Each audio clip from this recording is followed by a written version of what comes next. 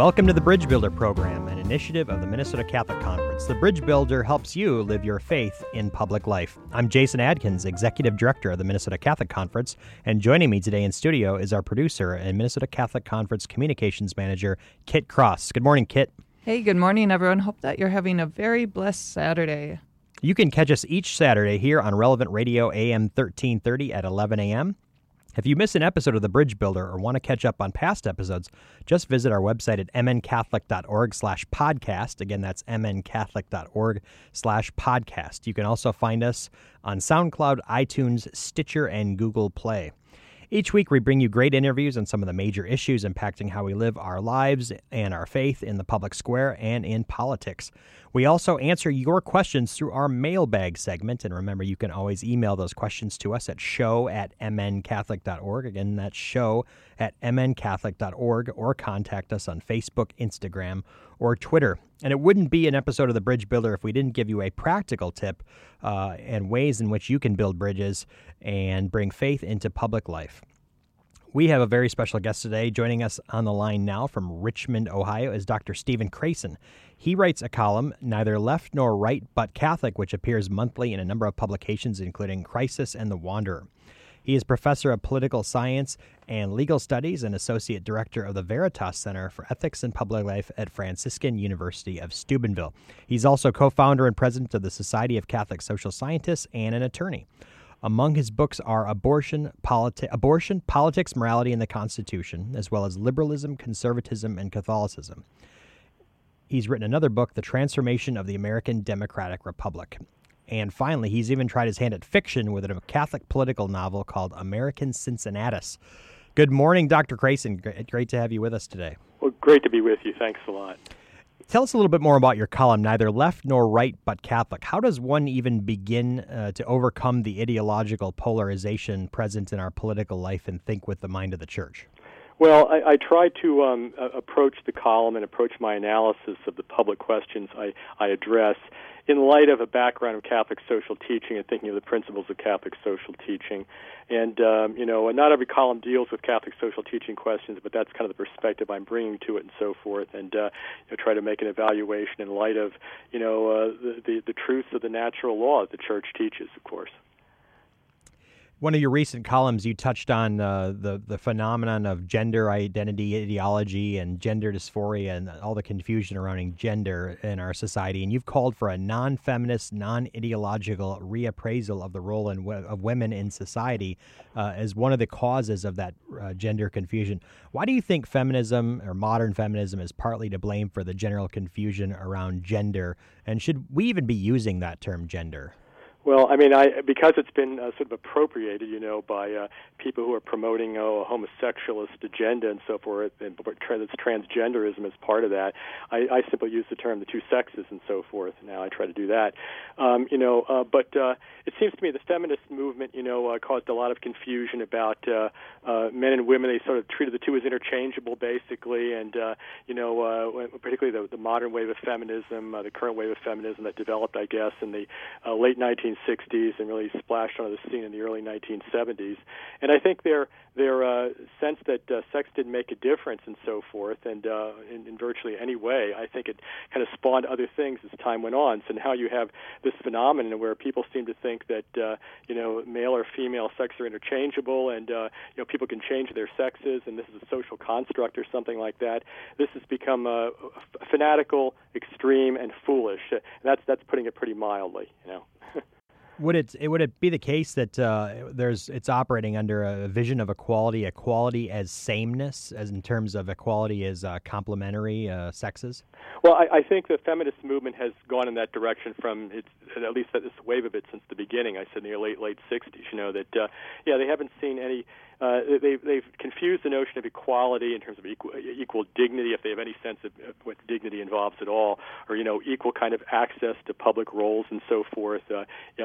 sort of a equal kind of role, access to different kind of job situations and so forth. They've confused that with a kind of a sameness, an interchangeability, it seems to me.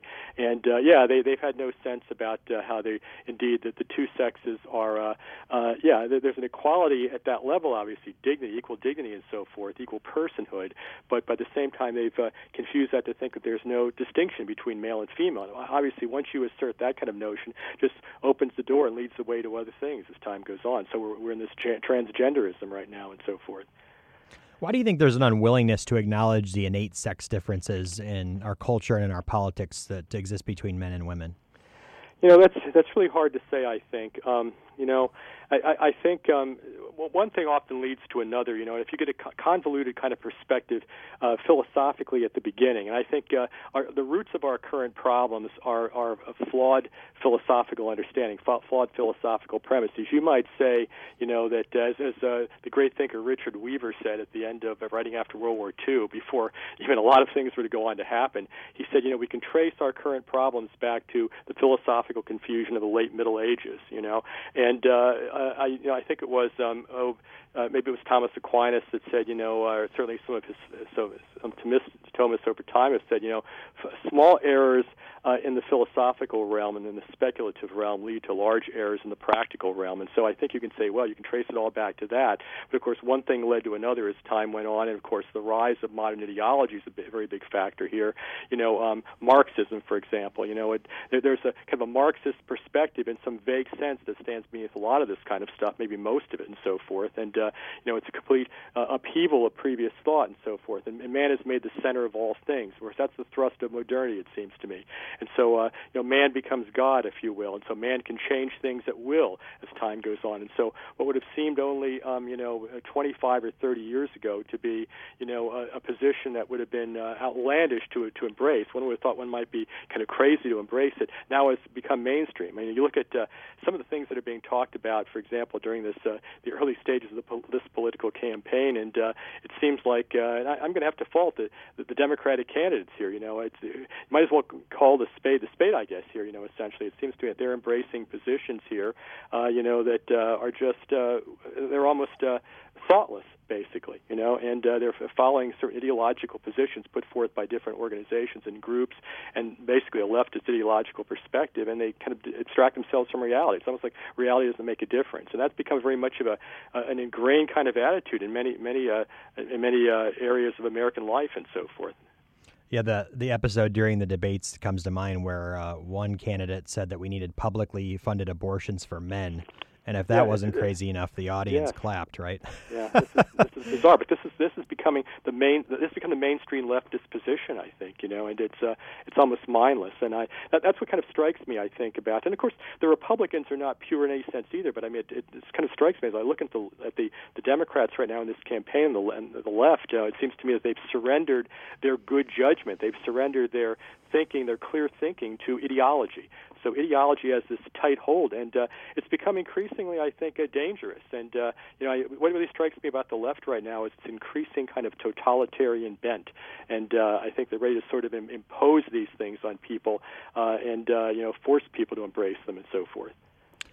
It seems that culture, business, government all seem to be combating what some might describe as the natural consequence of women and men pursuing jobs and careers consistent with their innate dignity and sex differences, their own nature. Are these policies, attitudes, and trends a positive development, and that they may also be eroding needless stereotypes about respective roles of men and women, or are there legitimate bases for sex distinctions in the workplace? Well, I think this has gone to such an extreme now that pretty much what you have happening here is that even in American corporations, big American corporations and so forth, they've embraced curiously a kind of leftist perspective about so many of these things, and you can see, you read about this all the time.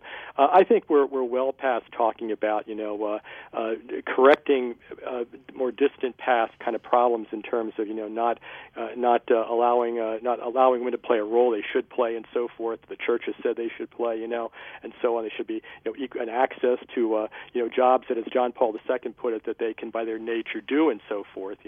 We're long past that. It seems to me now we've gone in a direction just of kind of, as I say, interchangeability capability, just emasculation of sex differences, and kind of rejection of any notion that there might be, any kind of a legitimate or illegitimate areas for women. For example, in my article, I talk about, is it appropriate for women to be in roles like coal miners, for example?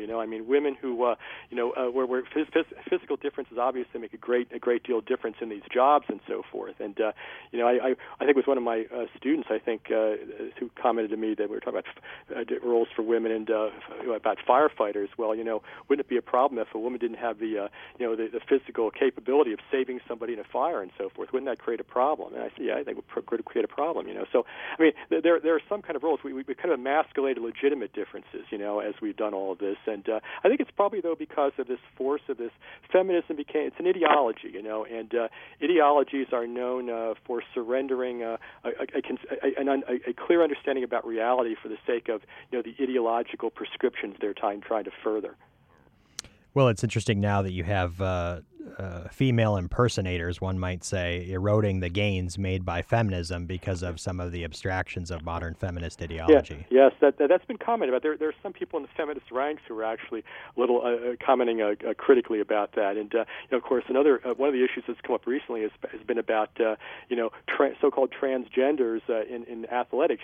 People who are men claiming they're women and competing in women's athletics. And there's some discussion that this could really wreck women's athletics and so forth, and this has been one of the big stresses, women in sports more, and this could actually undo so much of that, and it really reflects in the fact that, men have a different physical capability than women, and here they are, they're calling themselves women for the sake of, being able to get the advantage to the sake of defeating actual women, in women's sports and so forth. Shifting gears a little bit, Dr. Crayson, Catholic social teaching from the popes used to promote a living wage for a male breadwinner, and it was seen by some, especially writers such as Chesterton and Belloc, that feminism had aligned itself with big business in pushing women out into the workplace. But the reality is now is that we do have women in the workplace in greater numbers in all kinds of different professions. How does the church respond to that? How do we respond to that in public policy? Do we try to go back to a push for a living wage for a male breadwinner, strengthening unions, or do we accommodate the realities of modern economic life and advocate for things to ameliorate some of the challenges of that, such as paid family leave policies? Well, I don't think we should ever give up on promoting sound principles. Regardless of where the culture has gone, we have to try to reclaim the culture. We have to go on the offensive to try to reclaim the culture. And, as recently as John Paul II, he spoke about the family wage, which would be enough, he said, for, one person to be the breadwinner and so forth, so the other person would not have to go outside of the home. And, of course, what you're going to have typically, as I tell my students, we talk about Catholic social teaching, you typically have a situation where it's going to be, the man is going to be out there, the male breadwinner, the husband, father. And so John Paul talked also quite a bit about women's maternal role, and this should not be denigrated. The role of women as mothers should not be denigrated because he saw this happening so much and so forth. And the family wage should be pushed for, to be sure. We shouldn't let that go by the boards. And one of the I think great problems has been that we really haven't had enough stress on the family wage, and so you've had many employers who don't think they have a moral obligation to do that, to provide for that. And by the way, in terms of this thing about the one breadwinner for the family, John Paul also talked about because the women's family role is so important, and he said it was denigrated so much. Of course, it has been. He said you should restructure work, so that women. You think particularly professional women here. Women should be able to go out to leave the work world and raise a family, and they should be able to come back into it, without considerable disadvantage. They should be able to step back into it once they've raised their families, because the family is so important, And basically, in talking about that, economy doesn't rule man. Man is not for the economy. The economy is for man. I think that's what John Paul was conveying, that we should restructure work so it can accommodate women's, maternal desires, women's desires to raise a family, and the role they play in raising a family, and so forth. And now in terms of other kinds of public policy questions, again, there might be some role for some of these things. I I tend to be a little hesitant to say there should be some national, legislative mandate about family leave requirements or something, because then you get into a situation, of course, of not being able to adapt to different kind of situations that are out there, and of course you're dealing with the federal bureaucracy then, which tends to be about one of the least responsive kind of entities in terms of assisting people and really helping people. You have this mythology about that I think come forth, especially from the left, but it's been bought into many political kind of perspectives about somehow they're turning to government to solve our problems. And yet government bureaucracies tend to be very, very rigid and very unresponsive. So, but nevertheless, there's a role for something like, I think, a family leave. Maybe companies should be thinking about this more, I suppose, for the sake of promoting the family and so forth. Maybe it's got a role.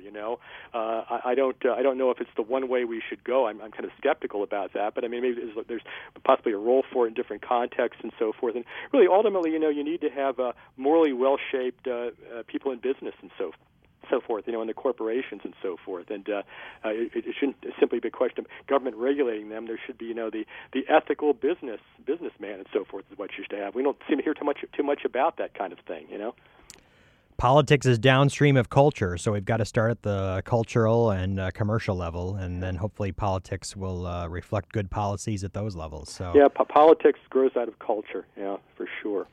Dr. Crayson, thank you for joining us today. Dr. Crayson is the Associate Director of the Veritas Center for Ethics and Public Life at Franciscan University in Steubenville, and his column, Neither Left Nor Right But Catholic, can be found at The Wanderer and at Crisis. Dr. Crayson, is there a place where people can go for your books as well? They're pretty much all over the place, I guess, online. I don't really have a website. I keep thinking maybe I should set one up. I don't know, but they're in different places. If you just put titles in, my bio is at the Franciscan website. One can see the names of the books there, and you can go just put the title of the book in on a search, and you can probably find different places that have it. I know I've had a few different publishers for the book, so but you can find them somewhere online. We appreciate you joining us for today. God bless you and your work. Thank you. Same to you. We'll be back in a moment.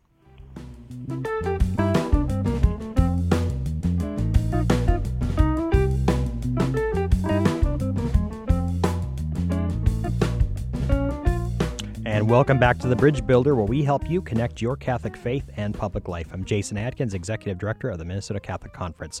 Right now, we're going to delve into our mailbag to hear what comments and questions you've been sending to our producer, Kit Cross. Kit, what have you got for today? Yeah, so throughout the legislative session, we send members of our Catholic Advocacy Network action alerts and different updates, ways that they can contact their legislators quite easily on various bills, different issues, and especially when those are coming up for a vote. And that's led some of our listeners to ask, well, when I send off this message, usually it's an email. Sometimes we'll ask you to call. You're welcome to call. But we've got people wondering, do I actually make a difference? Are my legislators listening to me? Is there something else I could be doing to be more effective? The answer to that question, Kit, is yes. Your emails and your correspondence with legislators does, in fact, make a difference. We have to start with the basic premise. Politics, especially the state and local level, is made by the people who show up, whether you show up as an elected official, whether you show up as a constituent or an activist or a lobbyist. Public policy gets made by those who show up, and showing up is very, very important, and you can do that in a lot of different ways. The best way, of course, if you're a citizen, is to have a meeting with your legislator and tell him or her what you think about important issues and bring a few friends with you. Legislators are not born with all the answers. They don't go into office with all the answers. They rely on you, their constituent, for guidance and perspective about what issues are important. They know that if 5 or 10 people in their district call them or talk to them about an issue, that 50 to 100 people really care about it. And 50 to 100 people can shift or sway an electoral race in such small legislative districts like we have here in Minnesota. Minnesota has the largest Senate and the 10th largest House of Representatives in the country. That means that legislators are more responsive, or have to be more responsive, to their constituents because they represent fewer of them, and fewer of them can make a big difference in their election or re-election campaign. For example, you only need about 10,000 votes, give or take, typically, to win a state house race here in Minnesota. And so 100 people who are walking the streets, doing door knocking, giving out literature, or upset about an issue can make a big difference. Every election cycle, there are 2 or 3 races that are decided by 100 or 200 votes or less. And so those voices make a difference. And so legislators are extraordinarily sensitive to the concerns and issues of their constituents. That really does make a difference, particularly in those districts that are swing districts or in which it's not very red or very blue. Now, the best way to contact your legislator, of course, is an in-person visit. Even a phone call or a handwritten letter or note are the best ways. But emails, like the ones that you might receive from the Catholic Advocacy Network, are effective as well. Again, it's a good pulse for the legislator about what issues are of interest to their constituents, what people care about. The more emails, the more calls, text messages, the more tweets on a particular issue, the more a legislator is going to sit up and pay attention. It really does make a difference. I know that legislators tell me when we're at the Capitol that if they'll tell me about an issue or let us know they've heard about it if they get 4 or 5 emails. So the emails do really make a difference. Now, the emails that are most effective are the ones from constituents. Legislators don't care much about emails from outside their district. So these mass emails that, if you're emailing a legislator in Wanamingo and you live in Wabasha, that's not going to have a big effect. But the emails to your legislators do, in fact, make a difference, and those are really important. Now, a lot of people fall into what I call the complacency trap, which means, my legislator is Republican or my legislator is Democrat, and this issue, well, he's a Republican, so he should be pro-life. I don't need to email him about this pro-life bill. Well, that's not necessarily the case. People aren't you can't assume anything by party label these days. Furthermore, even if they are supportive of your issue and that, they need to hear from you that this is an important issue that they should either give more importance to, that they should be moved from supportive of your position to committed to enacting the law. They need to be supported, especially if an issue is controversial.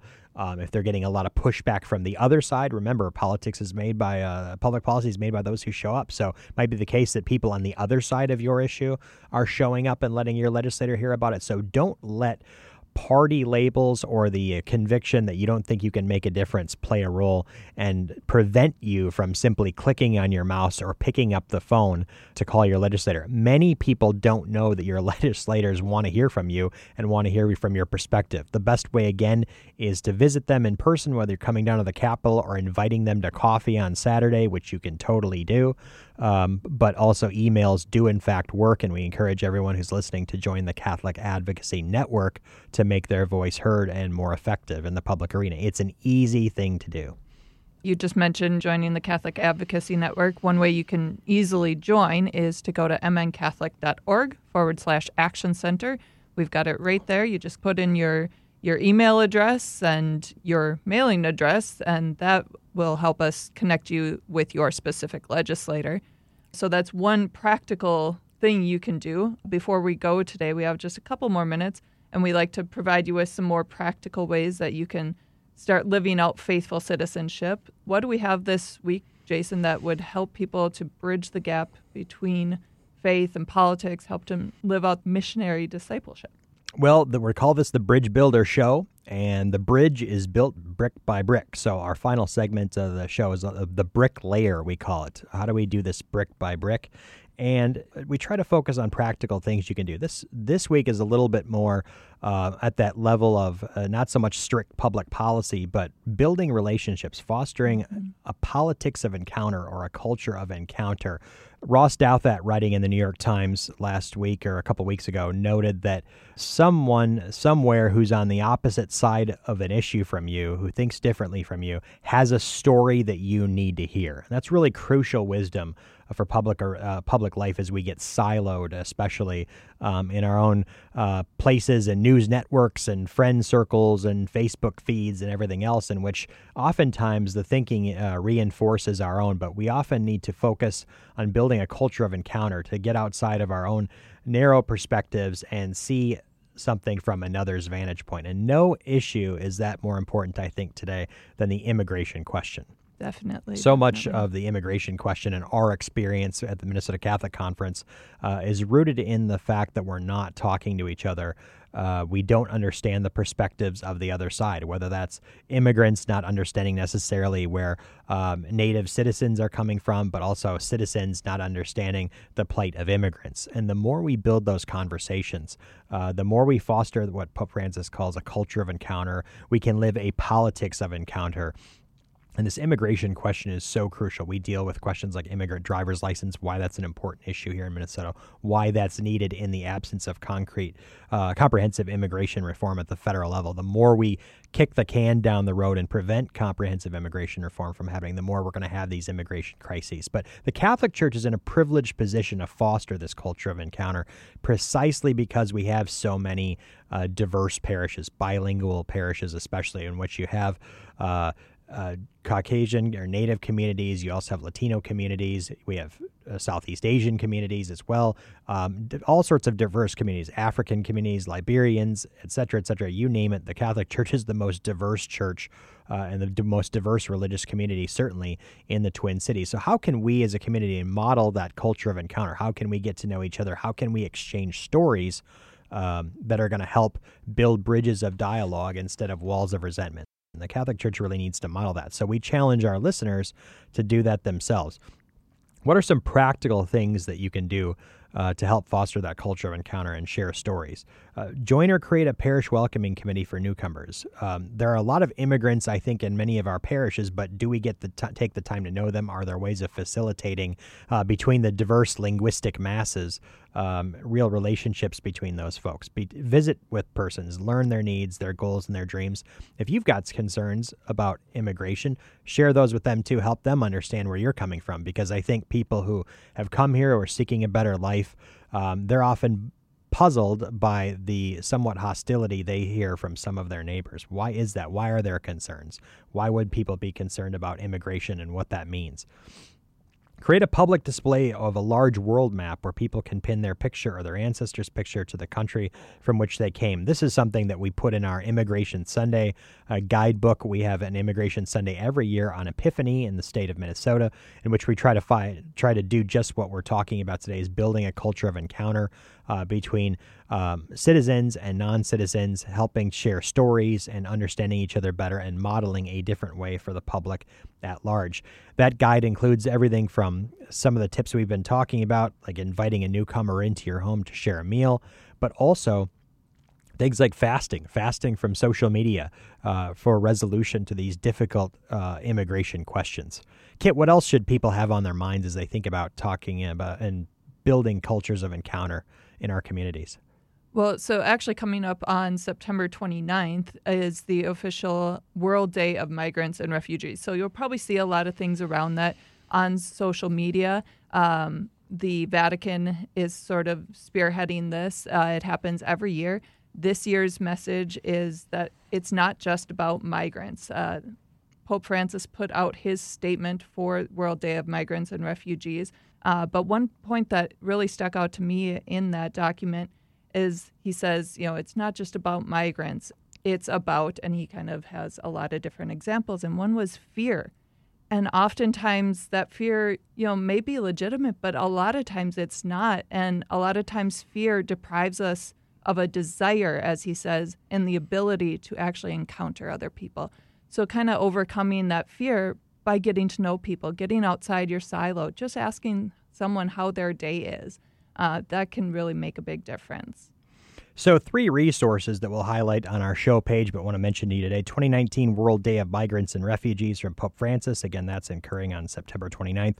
Our Immigration Sunday materials that are always available at our website, mncatholic.org. Again, mncatholic.org, that highlights the ways in which you can foster a devotional life around this issue of encounter through prayer and fasting, through the sharing of stories, and you can donate as well to a number of causes that help build bridges and nurture a culture of encounter. Finally, the USCCB has a small group guide, which we'll also link to, called Creating a Culture of Encounter, a guide for joyful missionary disciples. Those are key resources in which you can help build a culture of encounter. Again, to visit our website, mncatholic.org, to find links to those resources, or you can go to the USCCB directly.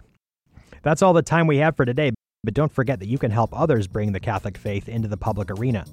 Be a sponsor of The Bridge Builder. It's a great opportunity for businesses and organizations to advertise to a core audience of people who are committed to living their faith in public life. Let listeners know that you support our mission. You can email about sponsorship opportunities to kit@show@mncatholic.org. Again, show@mncatholic.org. That's this place. You can also be a part of our mailbag segment. Again, show@mncatholic.org. Thanks for tuning in today to The Bridge Builder. We'll begin back again next week with another great guest, more of your comments and questions, and a new way for you to build bridges in the public arena. I'm Jason Adkins, and for Kit Cross of the Minnesota Catholic Conference, have a blessed weekend.